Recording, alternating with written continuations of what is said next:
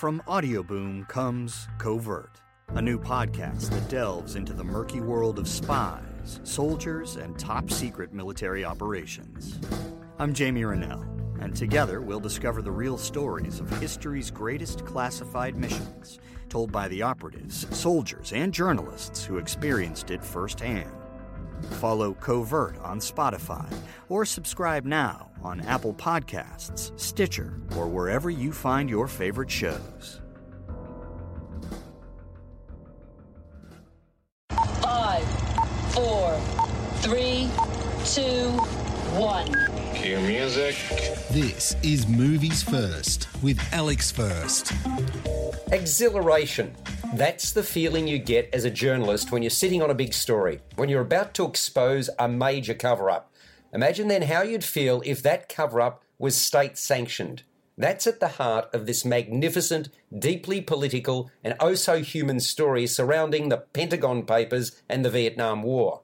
Throughout history, there have been pivotal moments when people must decide whether to put everything on the line. Livelihoods, reputations, status, even freedom, to do what they believe to be right. In The Post, Steven Spielberg examines one such moment that happened in 1971. The result is a high-wire drama based upon events that unfolded when the Washington Post and the New York Times formed a pragmatic alliance. That happened in the wake of the Times' incendiary exposure of a top-secret study that would become known to the world as the Pentagon Papers. Though scooped by the Times, the Washington Post takes up the story that's brought legal threats and the power of the White House down on the Times. All is to inform a shocked nation what the government is hiding. In just a few days of crisis, pioneering but inexperienced Post publisher Katharine Graham, role filled by Meryl Streep, will weigh her legacy against her conscience as she gains the confidence to lead.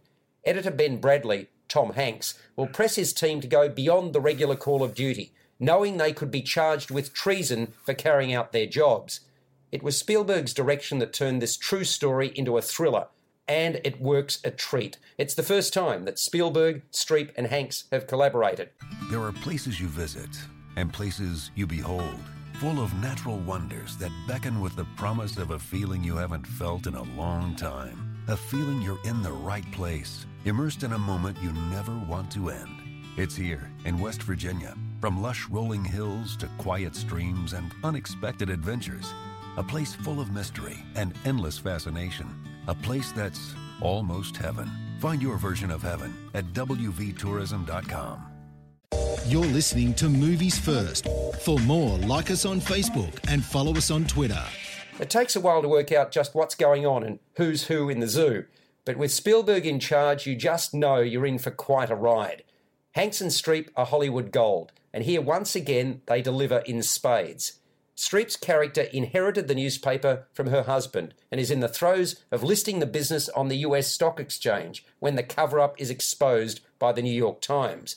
But it doesn't stop there. This story has legs, so to speak, and could jeopardise everything she values. In fact, it could see her imprisoned alongside Hanks. The decision she has to make is whether or not to publish, while being cognizant of, but not beholden to, the consequences. She's deliberately presented as a timid and reserved little old lady, caught out of her depth, reliant upon others for guidance and advice. Importantly, though, she has the ability to surprise. In contrast, Hanks plays the consummate newspaperman, tough and rigorous, someone who hates being beaten to a story. The tension is palpable throughout The Post, and Spielberg manages to ratchet it up, build to a crescendo that's spine-tingling.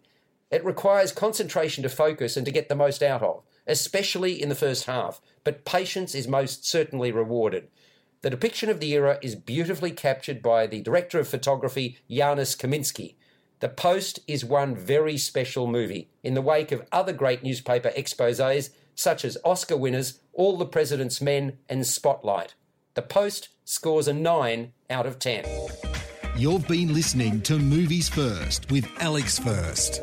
Subscribe to the full podcast at Audioboom, Stitcher and iTunes, or your favourite podcast distributor. This has been another quality podcast production from Bytes.com.